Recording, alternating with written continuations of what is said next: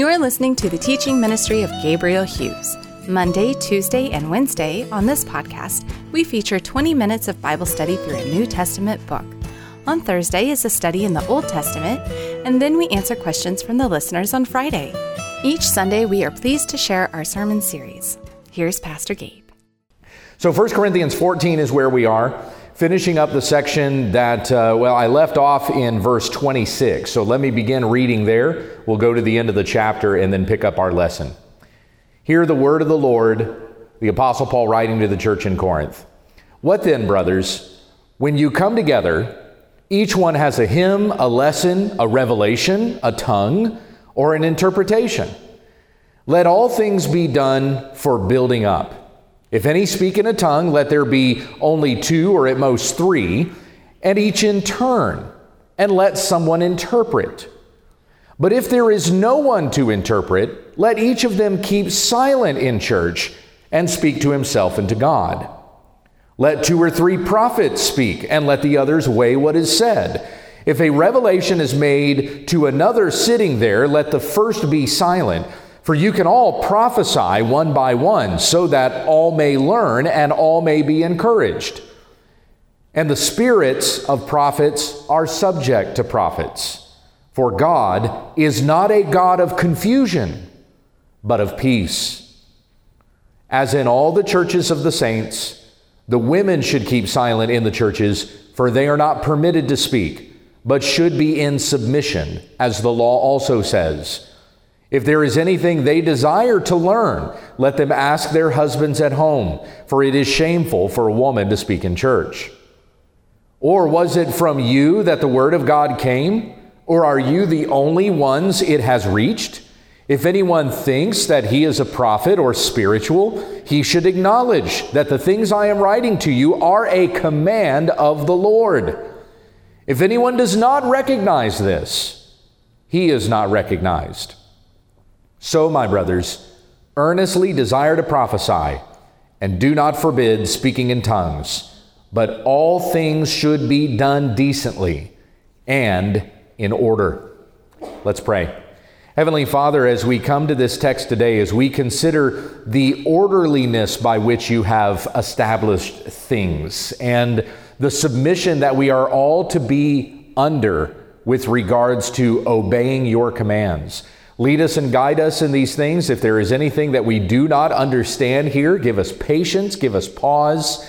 Help us to seek and to ask of those who can teach us and guide us. And let all things be done orderly, because you have arranged things in order. There is order that God has given to everything.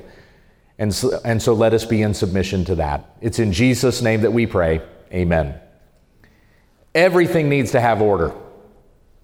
What would we have if there wasn't order or structure? What would there be?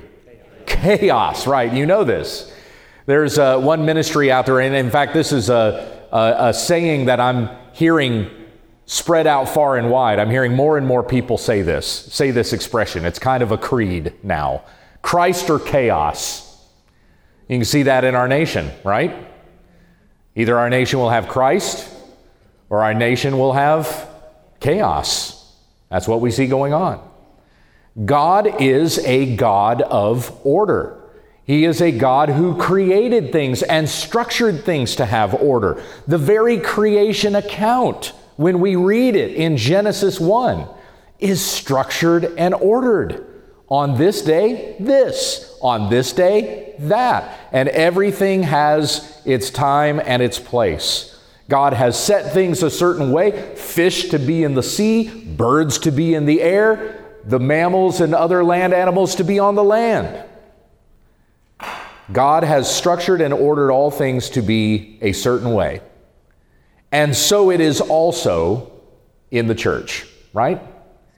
Even the church has a structure or an order. And that's what we've been reading about as we've been going through chapter 14. How has God structured the church to function?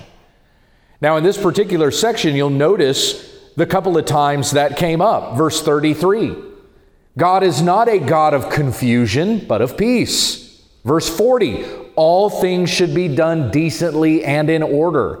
So what do you think our theme is here in this passage? Let there be structure and order, even within the church, even when it comes to worship.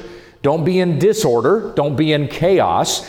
If you've ever seen the videos of those Pentecostal or heavily charismatic churches where people are running around in circles, barking like dogs, not even joking, they're literally doing that, speaking in tongues, one over the top of the other, some prophesying over another. Every once in a while, I'll see a video where it just seems like everybody's doing their own thing.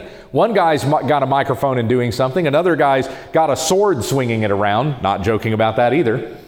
Another person's singing songs. Another person's howling at the moon. Whatever it is they happen to be doing. All you see there is chaos. How can Christ be in that?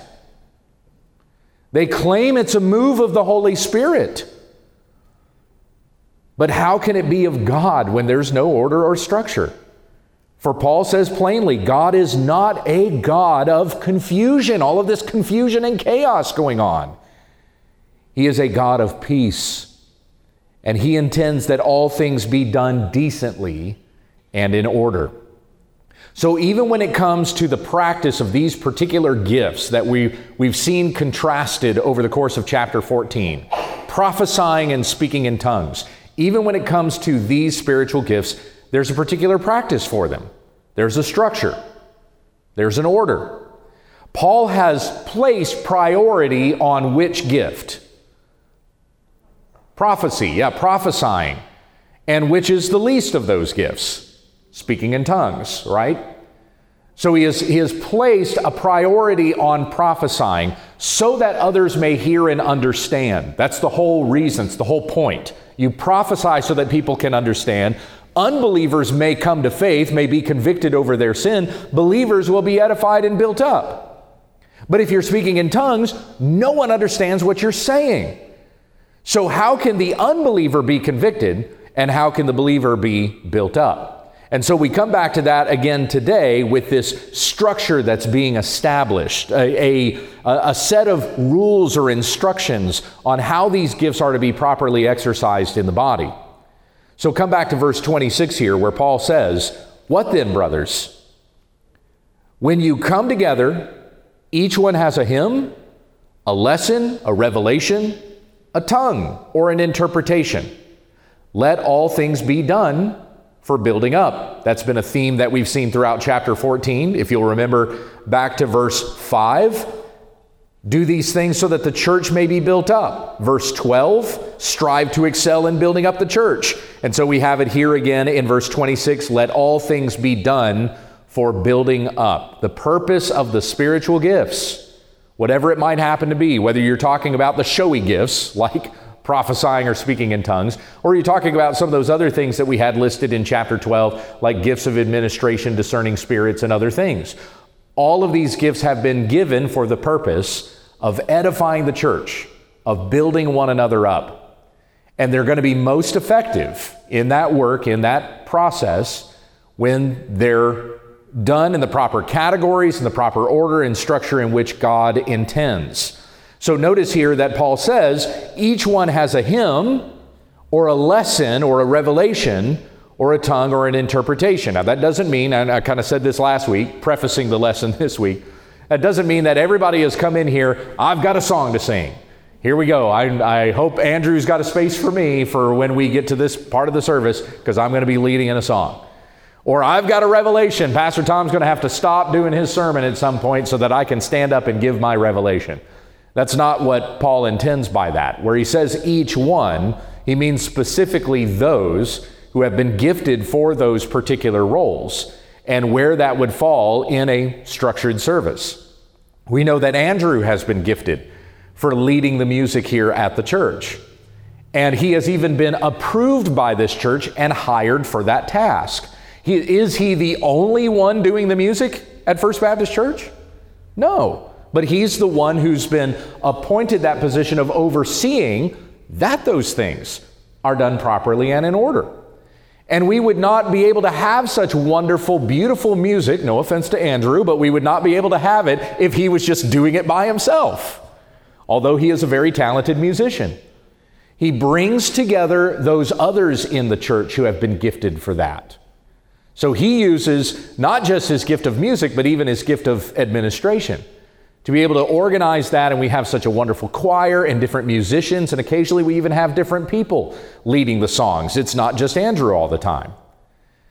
And so the different persons who have been gifted for this fulfill their gifts for the purpose of building up the church, of edifying one another. Do you not feel edified by the music here at First Baptist?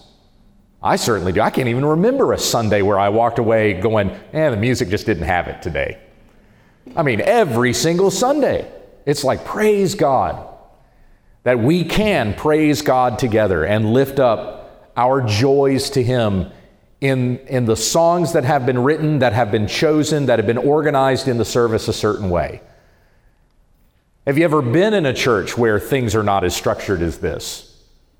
Brother Michael has shared with me that when he does pulpit supply on those Sundays, might be one Sunday a month or something like that, but a church calls him up and says, hey, we need a pastor this week. Are you able to come and preach a sermon? And so he'll arrange somebody to cover his Sunday school lesson, or if he can make it, he'll do the lesson. If it's just down in Tyler, he'll start the Sunday school class with the lesson, and then Brother Tony will pick up the prayer requests and stuff like that while Michael's hightailing it down to one of those churches down in Tyler so that he can do the sermon. Anyway, he says a lot of those times when he enters into that church, when he gets there, might be a small congregation. Sometimes it can only be like 8 people. But sometimes it's a church of about 20 or 30. He'll get there and they're still trying to figure out what to sing that morning. Somebody's going, why don't we do hymn number 223 and then we'll go from here to 426, all this kind of thing. So there's not really been an intentionality there. Like those who have been structuring and organizing the service have not been thinking during the week. What are we teaching this coming Sunday? What's in the Sunday school classes? What's coming from the pulpit? What have we been talking about lately? What songs would go along with that? What should we be singing with regards to a confession hymn before God? What should we be singing to prepare our hearts to receive the Word? Those things have not been given a good intentionality to it. Now, that's not to say those people are unbelievers, they're unsaved because they're not structuring their services properly. That's not what I'm getting at. But isn't the worship more effective when we're more intentioned and structured about the way that we offer that worship, right? Even worship in Israel was not just, okay, it's this day, let's all come out and sing our songs and whatever else. They knew the festivals, they knew the holidays, they knew a Sabbath was coming up. All of these things structured by God, and God is the one who has determined, here is how you are to worship me. We don't worship God on our own whims. We worship God in obedience to God, right? So with these different roles that Paul has laid out here, someone has a hymn, a lesson, a revelation, a tongue, or an interpretation. He's specifically talking about those who have been gifted for each one of these things and have been given those roles to lead those tasks for the purpose of building up the congregation. Hence that statement there at the end of verse 26, let all things be done for building up. Verse 27, if any speak in a tongue, let there be only 2 or at most 3, and each in turn let someone interpret. But if there is no one to interpret, let each one of them keep silent in church and speak to himself and to God. So remember, we have these 2 gifts contrasted, prophesying, speaking in tongues. Here, Paul gives order to speaking in tongues. If any speak in a tongue. So if there are going to be speaking in tongues in your congregation, now what has Paul said about this in the gathered assembly up to this point? He said, this is not what benefits the church. It is prophesying so that others may understand that is beneficial to the church. So why is he then giving instructions regarding speaking in tongues? Well, he gives these rules because if the church is following these rules, how often do you think speaking in tongues is going to happen in the assembly? Probably never, right? Because some of these persons who were standing up and speaking in tongues, they were kind of showing themselves off. They're like, look at me, I know this other language and I can proclaim in this other language. Nobody knows what's being said, but they're all sitting there going, wow, that guy must be really, really smart. Listen to him speak in this other language. Or how gifted by the Holy Spirit he is, because he can speak this language that I don't know what's being said, but apparently something's happening here, But if that person stands up and speaks in an unknown language, unknown to the congregation, as we had established earlier, speaking in tongues is a known human language, but it would not be the language that would be known to the people in the congregation. So if somebody's standing up and speaking in a tongue, first of all, we have structure here. Let there be only 2 and at most 3, and each in turn. So one at a time. Let there be 2 people. Let there be 3. If a 4th person comes along, is he supposed to have his opportunity to speak in tongues? No. So Paul has very much laid some regulations down here. Let there be 2 or at most 3, and each in turn. So one is talking by himself at his own point. One is talking at another point. Now, why would he say 2 or 3? This is my own theory here, but I just kind of have to wonder if the reason why he says 2 or 3, a couple of reasons. First of all, because every testimony may be established by the evidence of 2 or 3 witnesses, right? That's the Old Testament. Jesus even repeats it in Matthew chapter 18 when it comes to discipline in the church. So if there are 2 or at most 3, then it could be established by those 2 or 3. Something in the Holy Spirit is really happening here. It's not one guy having his moment. It's that the Spirit is actually moving to communicate something by 2 or at most 3. That may be the reason why Paul sets that. First reason. Second reason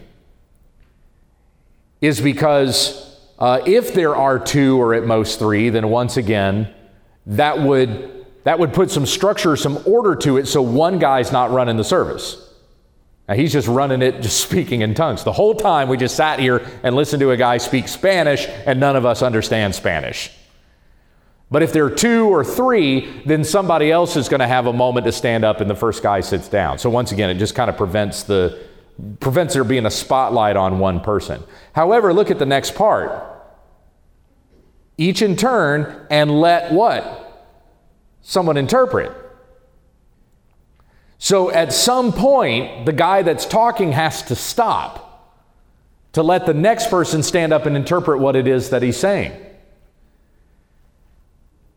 There's been a couple of times that I've done services before where I'm speaking to a congregation that's primarily speaking another language. In fact, the 2 times that I've done this were the language was Palauan. The congregation was primarily Palauan, which is a dying language, incidentally. Only a few thousand people in the world can speak it. And the second time I did this, my congregation was primarily Korean. So in both occasions, I had a translator with me. And when I would speak, it would be like half a sentence. You ever seen somebody do this? So I'd say half a sentence, and my translator next to me would interpret what I'm saying for those who could not speak English.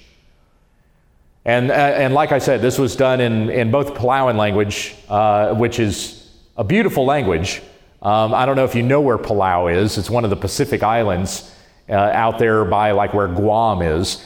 It turns out that Palau is an American territory. And so if somebody was born in the sovereign nation of Palau, they also automatically have American citizenship.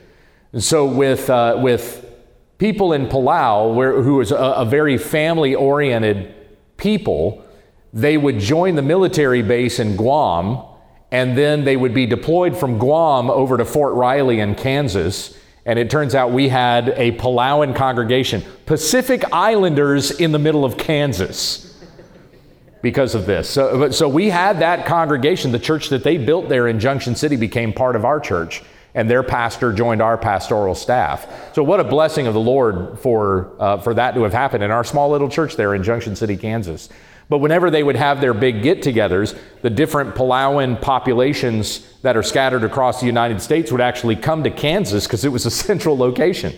And so we would host the services at our church, and they would ask me to come and speak. And so I'm speaking to a people that most of whom don't understand what I say, or at least the older generation, because that's all they ever grew up knowing was the Palauan language. So I'd be speaking in English, somebody would be translating for me. And that's probably the way that this would end up going, even in this structure that Paul is setting up here. Let one speak and another interpret.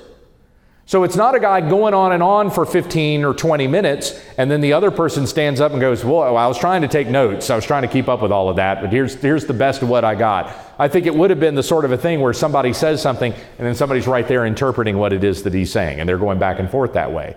So Paul's establishing that. Here's our structure, here's our order in the church. And in verse 28 he says, but if there is no one to interpret, let each of them keep silent in church and speak to himself and to God. So if there's not an interpreter, is that guy who's speaking in tongues supposed to be getting up and talking? No, he's supposed to sit down and be quiet. So once again, I ask you, how often then do you think speaking in tongues would have been exercised in the church with these regulations that Paul is laying down? Much less, exactly, yes. Hardly ever, if ever, would that have been going on. There was a man at a Pentecostal church in Junction City where I was pastor. It was actually one of the largest churches in town and certainly the most influential. Pentecostalism was very, very big around Junction City. And he was trying to proselytize a young member of my own congregation, young man in his 20s. And he came to me and he said, I'm supposed to sit down with this elder from this church at McDonald's. Will you come with me and sit down with me and just tell me where he says something stupid so I know that I'm not supposed to listen to this? I was like, why are you even bothering? But, he thought that he could witness to the guy too. I thought that was great. So I went ahead and joined him over at McDonald's and sat and had a conversation. And when he started talking about, speaking in tongues, first he's trying to tell the young man that you've not had a real baptism because you haven't been baptized at our church. So there was that. But then when he was talking about spiritual gifts and speaking in tongues, have you ever spoken in tongues before? If you haven't spoken in tongues, then you don't have the Holy Spirit. And so I would just simply push back. I wasn't going to sit there and say, you're not really speaking in tongues, because then it's just my word against his, and we're just going back and forth on that. So I come to the regulations that Paul laid out in 1 Corinthians 14. So I said, let's look at the structure that's established here. So let there be 2 or at most 3, and each one speaking in turn, and let there be someone to interpret. And if there's not someone to interpret, then the person's not supposed to stand up and speaking in tongues. And I said to the man, actually knowing how his church worked, I said, is that what's going on in your congregation? And he said, yeah, that's exactly the way that we do it. I said, really? In your church on a Sunday morning, one person speaking in tongues? And then another person is interpreting, and it's only one person at a time and no more than 3. That's how it works in your church. And he said, yes, we follow exactly what Scripture says about this. And the young man in his 20s, whom I was sitting with, looked at the elder and said, I've been in your church, and that's not at all how you guys are doing it. And so just by me asking those questions, I was able to show the young man, this man's not honest with you. You know that's not the way his church functions, and you know the things that he says about the Bible are not going to be true. So Paul sets an order, he sets a structure here. And he doesn't forbid the speaking in tongues. Remember, that's the statement that he makes at the end of the chapter.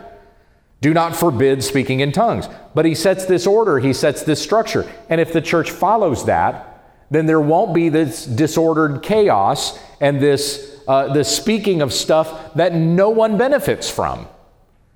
It puts a cap on it. It regulates it. But he doesn't just pick on speaking in tongues. Look at where he goes next in verse 29. Let 2 or 3 prophets speak, and let the others weigh what is said. If a revelation is made to another sitting there, let the first be silent. For you can all prophesy, one by one, so that all may learn and all may be encouraged, and the spirits of prophets are subject to prophets. So he's talking specifically about those in the congregation who have been gifted with prophecy or have been given a revelation. And remember, our understanding of this exercise of prophesying is different today than it was then. At that time, they did not have the completed canon.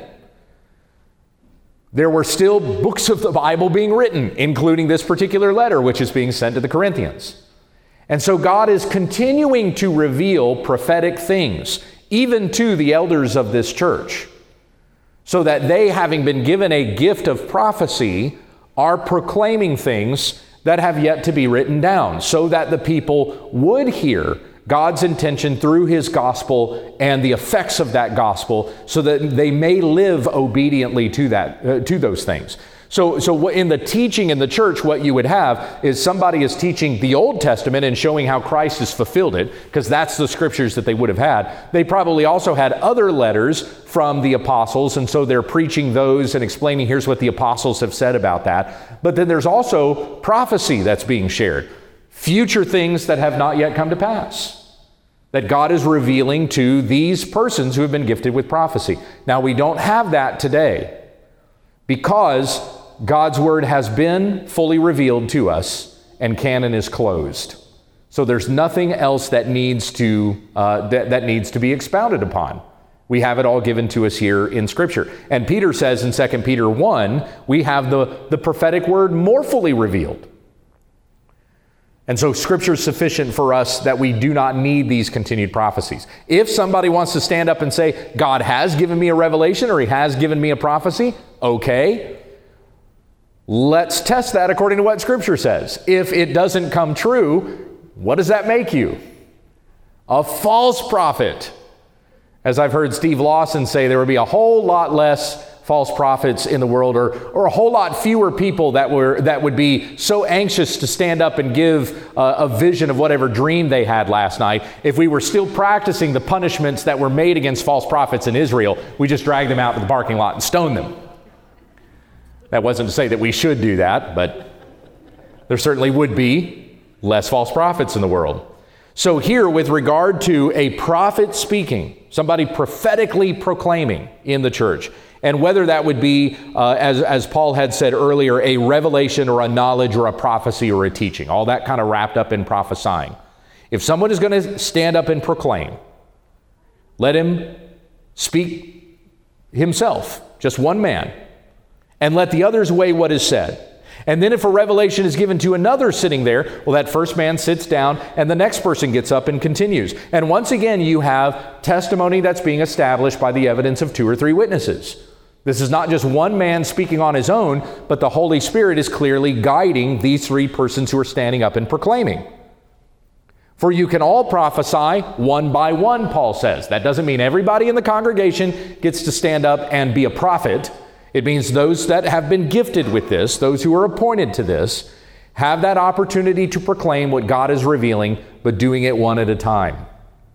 And then let the others weigh what's being said. That's the same sort of structure that was given to speaking in tongues. You have a person that's speaking a foreign language, another person stands up and interprets. So with the prophets even, when somebody is standing up and proclaiming or revealing something that God is prophesying through that prophet, then the other prophets who are there, those who have been given that same gifting, can weigh what's being said. They can test it.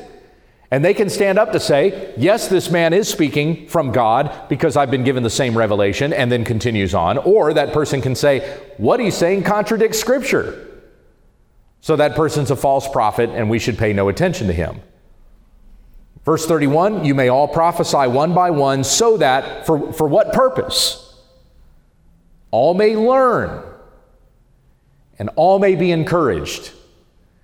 Is this about a guy standing up in front of everybody and impressing everyone with his prophetic prowess? No, the reason for this, the reason God would have even given such a revelation to a person is to edify the body.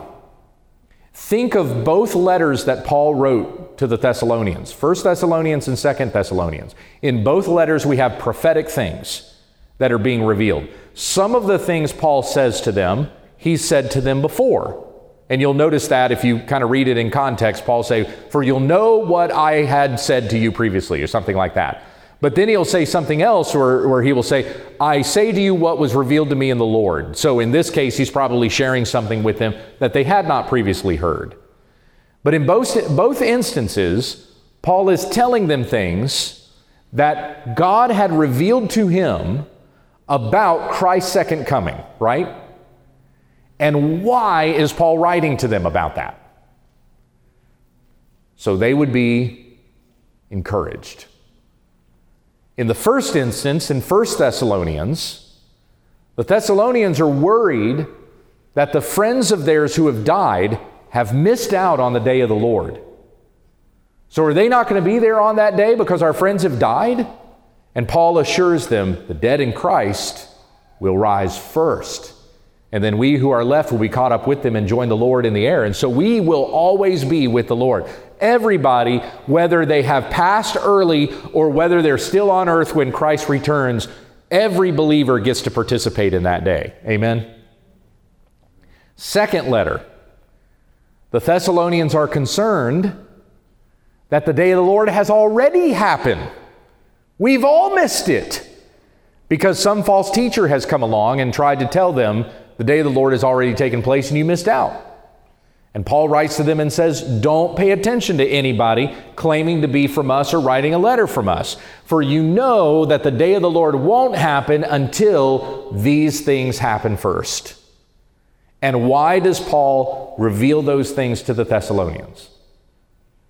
Again, to encourage them, right?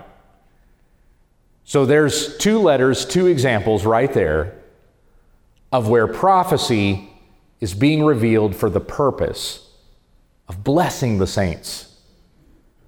That we would be blessed and built up and encouraged. And my friends, to this day, we continue to be encouraged by 1 and 2 Thessalonians. Christ is coming back. And the lawless one, he will vanquish with the breath of his mouth. So let all things be done for building up.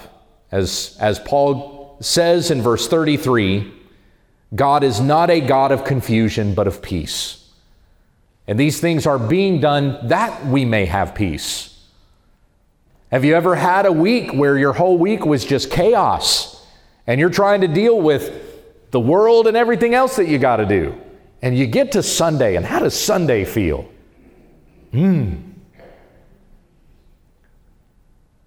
It's where we get to understand the comment that Paul makes in Philippians 4, and the peace that surpasses all understanding will guard your hearts and your minds in Christ Jesus. Because you got to church and you got to hear the wonderful things that God has done for you, what He's done for you in the past, what He's doing for you in the present, what He's going to do for you in your future. And that your sins are not counted against you. And there is laid up for you an eternal treasure, an eternal reward in heaven above with God in Christ Jesus. And I have peace in my heart for that. And it's because all these things were done intentionally. There are appointed in this church certain persons that have been tasked with organizing the different aspects of ministry that happen here. I've used the pastors, I've referenced Andrew and myself and Tom and the other pastors, Doug, who's going to be teaching next week. We've got different Sunday school teachers. We've got people that organize the children.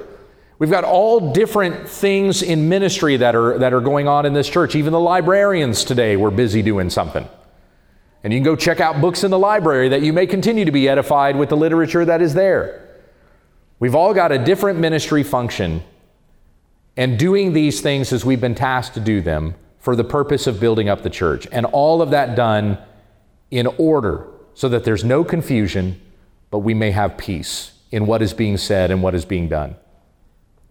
This next section, this is really kind of the last section here of 1 Corinthians 14, verses, the rest of 32 on to verse 40. So Paul says, as in all the churches of the saints, so everything that has been instructed here is with regards to every church. This is not just talking about the Corinthians. This is talking about every church and in every place. And this next section we have two very controversial verses in verse 34 and 35. The women should keep silent in the churches, for they are not permitted to speak, but should be in submission. As the law also says, if there is anything they desire to learn, let them ask their husbands at home, for it is shameful for a woman to speak in church. Ladies, be quiet. No, that was too much volume there, Andrea. That was too much. So is what Paul's saying here that all ladies in the church just have to stop talking? When you come in the doors, you got to be quiet, and you got to sit there quietly with your husband, and then when church is over, you get up, walk out. As soon as you're out the doors, the duct tape comes off, and you can talk all you want. But only to your husband, ask him if there are any questions that you have about what was talked about in the service that day. Is that what Paul is saying here? What's specifically the context? Teaching, exactly. Prophecy in tongues. And what's being done with prophecy in tongues? Teaching. In tongues, you don't understand what the person's teaching, but when a person is prophesying, then you do understand what is being said. And so when it comes to that role, when it comes to leading the church in the teaching, that has not been given to a woman to do. Does that mean that a woman can't teach? Yeah, they can teach other women. That's Titus chapter 2, verses 3 through 5. You can teach children. And teach younger women. That's right. Older women teaching younger women. And we have the order of, there's even a structure there with regards to discipleship that you read about in Titus 2. That older men teach younger men and older women teach younger women. My friends, there are some things, and let me say this, to the older women specifically, older ladies, there are things that you have to teach younger women that I can't, and by the way, should not be doing, right? And at the same time, there are things that older men should be teaching the younger men that the women can't teach, right? So that's the structure of discipleship that we have there in Titus 2. Yes, absolutely. We do need women in the church teaching. And if women in the church are not teaching, then something's not working right. So this structure right here, this is particularly in the gathered assembly, the corporate assembly of the saints. That when we're gathered together for church, who should be leading in the teaching? It should be a qualified man. And even those prophets that have been talked about there, those men have been appointed to those positions. They have been tested by the church and found approved by God, approved by that congregation. And so they are qualified men based on the list of qualifications that we have in places like 1 Timothy chapter 3 and Titus chapter 1, 1 Peter chapter 5. And there's some other areas in which we see regulations, instructions regarding the elders or the overseers of the church, or what we commonly refer to today as a pastor, but that's all the same word. Pastor, elder, bishop, overseer, same words, synonymous with those words that are used in Scripture. So the women must keep silent in the churches. They're not permitted to speak, meaning they're not going to be the ones that will stand up in the assembly and lead the teaching. They should remain in submission, as the law also says. So Paul is not just saying this as an apostle, I instruct you in this, although that would be enough. But he says even in the law of God, consistent with what was laid down in the law, this is the way that it's supposed to be. How many women priests were in Israel? None. Never see anything about a woman priest in Israel. Now, whenever we talk about this, somebody is bound to speak up, well, what about Deborah? How many women judges were in Israel? How many women judges were there? Anybody know? Just her. It was only one. So is that normal to have a woman as a judge? No, that was an abnormal thing. Why? Yeah, right. Yeah, it was Israel. The men in Israel were wimps. They were not doing what God had told them to do. So to embarrass them, he put a woman over them. Now, that's not to say anything diminishing about Deborah. She was a godly woman, a very godly woman. But even that was to embarrass the men. You men are supposed to be godly and leading, and you're not. And so this godly woman was placed over them. And Deborah even said to Barak, the victory of the battle is not going to be given to you, but it's going to be given to a woman. And who was that woman? A stay-at-home wife, Jael, who hammered Sisera's head into the ground with a tent stake. That's one of my favorite stories in the Bible. See, I just love that one. But when it comes to the structure and the order of our church gathering, our congregation, qualified men are to lead. If there is anything that a woman, specifically a wife, desires to learn, let them ask their husbands at home. Why that? Why does Paul say that? Let them ask their husbands. Because who is, go ahead. That's right, the headship, right, yeah. Paul's not usurping headship here. The woman's head is her husband. And that was said back in chapter 11. Now remember, this section we're looking at, this is a section on ordered or structured worship in the church. Paul started by talking about, here's the order and here's the structure. Go back if you don't have to turn back too far to chapter 11, verse 3. In verse 2, Paul says, I commend you because you remember me in everything and maintain the traditions even as I delivered them to you. We've got structure that is established there. Paul is giving the instructions. The church in Corinth are following them.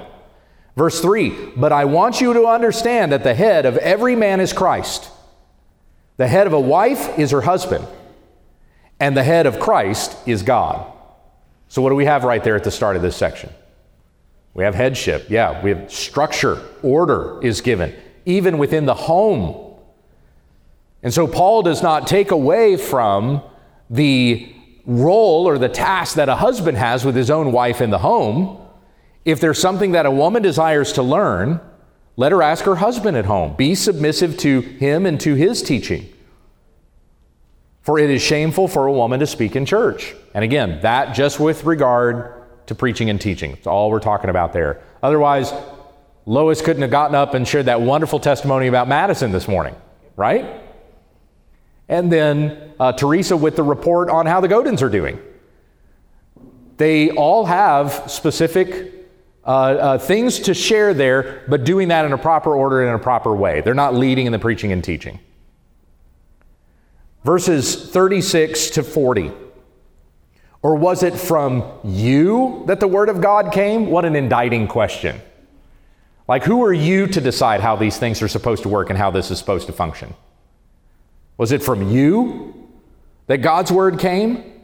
Or are you the only ones it has reached? Once again, Paul stating earlier, this is for all the churches, not just the church in Corinth, but for every church. So is this only from you that the word of God has come, that you get to decide how things work for your church, even though it doesn't function that way in any other church? Verse 37, if anyone thinks that he is a prophet or spiritual, he should acknowledge that the things I am writing to you are a command from the Lord. There was a man that came to my church one time and he needed gas. And there was a gas station just a block away. So I said, hey, meet me down at the gas station. I'll get fuel for your car. And I would use that as an opportunity to also share the gospel with him. And so we're pumping fuel into his car. I start, just briefly mentioning the law. Do you think you're a good person? Do you know where you're going to go when you die? Do you know that the law says that liars will not inherit the kingdom of God? And as I'm sharing these things with him, so to convict his heart and set him up for Christ has forgiven you of your sins if you believe in him. He says to me something to the effect of, well, I get what you're saying. Like, I've heard some of these before. Thou shalt not lie, thou shalt not murder. Yeah, I've heard all of that, and I try to do my best. I'm not really a religious person, though, but I am spiritual. And I said to him two things to you. First of all, Paul says in Romans 7, the law is spiritual. Second thing, Paul says in 1 Corinthians 14 that if you are spiritual, you'll obey God's word. Do you still think you're spiritual? And he said, I guess I'd have to do some thinking about that. So shared with him the gospel anyway, sent him on his way, and hoped the Holy Spirit would continue to work in his heart beyond that conversation, right? Paul's saying a similar sort of thing to the Corinthians. If you claim to be spiritual, you'll obey this. You'll do it. So let me ask you, those Pentecostal and charismatic churches that carry on in this kind of chaos, are they really spiritual? If they're not obeying what God has said, how He has structured and ordered worship to be handled in the congregation, can they really say that they are truly spiritual? If you are spiritual, you should acknowledge the things that I am writing to you are a command of the Lord, Paul says. If anyone does not recognize this, he is not recognized. Specifically, he is not recognized by God. So, my brothers, earnestly desire to prophesy, and do not forbid speaking in tongues. Notice there, he doesn't say, earnestly desire to prophesy and earnestly desire to speak in tongues, right? He says, earnestly desire to prophesy, and don't forbid speaking in tongues. But how regular is that practice going to be if they follow those regulations that Paul had laid down? He's not forbidding the practice. And that's why he says it that way. I'm not forbidding speaking in tongues. If the Spirit is going to move in such a way, who am I to stop him? But God intends for these to be structured practices. And so the Holy Spirit is not even going to work in such a way to stand people up in the congregation and just jabber on about stuff that you can't even understand what's being said. Verse 40, all things should be done decently and in order. And what a blessing this is, that we may be edified, once again for the purpose of building up the church. So the church may be built up, verse 5. Strive to excel in building up the church, verse 12. And we have heard today, God is not a God of confusion, but of peace, verse 33. And all things should be done decently and in order, verse 40. Let's finish with prayer. Heavenly Father, we thank you for what we've read here today with regards to how you have even designated and ordered and structured worship of you to be done. Worship is not just chaos. It's not emotionally driven. It's not whatever we feel like doing today. But all of this in our worship and in our obedience and everything else is to be in submission to your word. And if any of us would consider ourselves spiritual, we must be in submission to the word of Christ. Teach us to be in obedience, humble ourselves and our hearts, and help us to be edifying and encouraging of one another, building each other up in this most holy faith, as each of us have been tasked to do. It's in Jesus' name that we pray. Amen.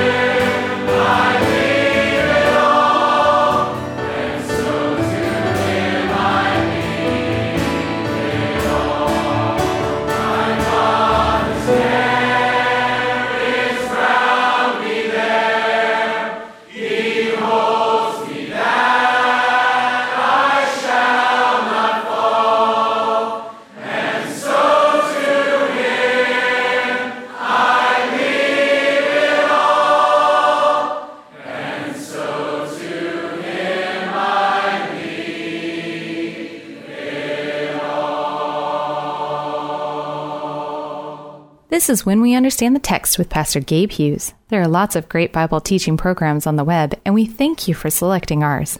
But this is no replacement for regular fellowship with the church family. Find a good, gospel-teaching, Christ-centered church to worship with this weekend, and join us again tomorrow as we continue our Bible study when we understand the text.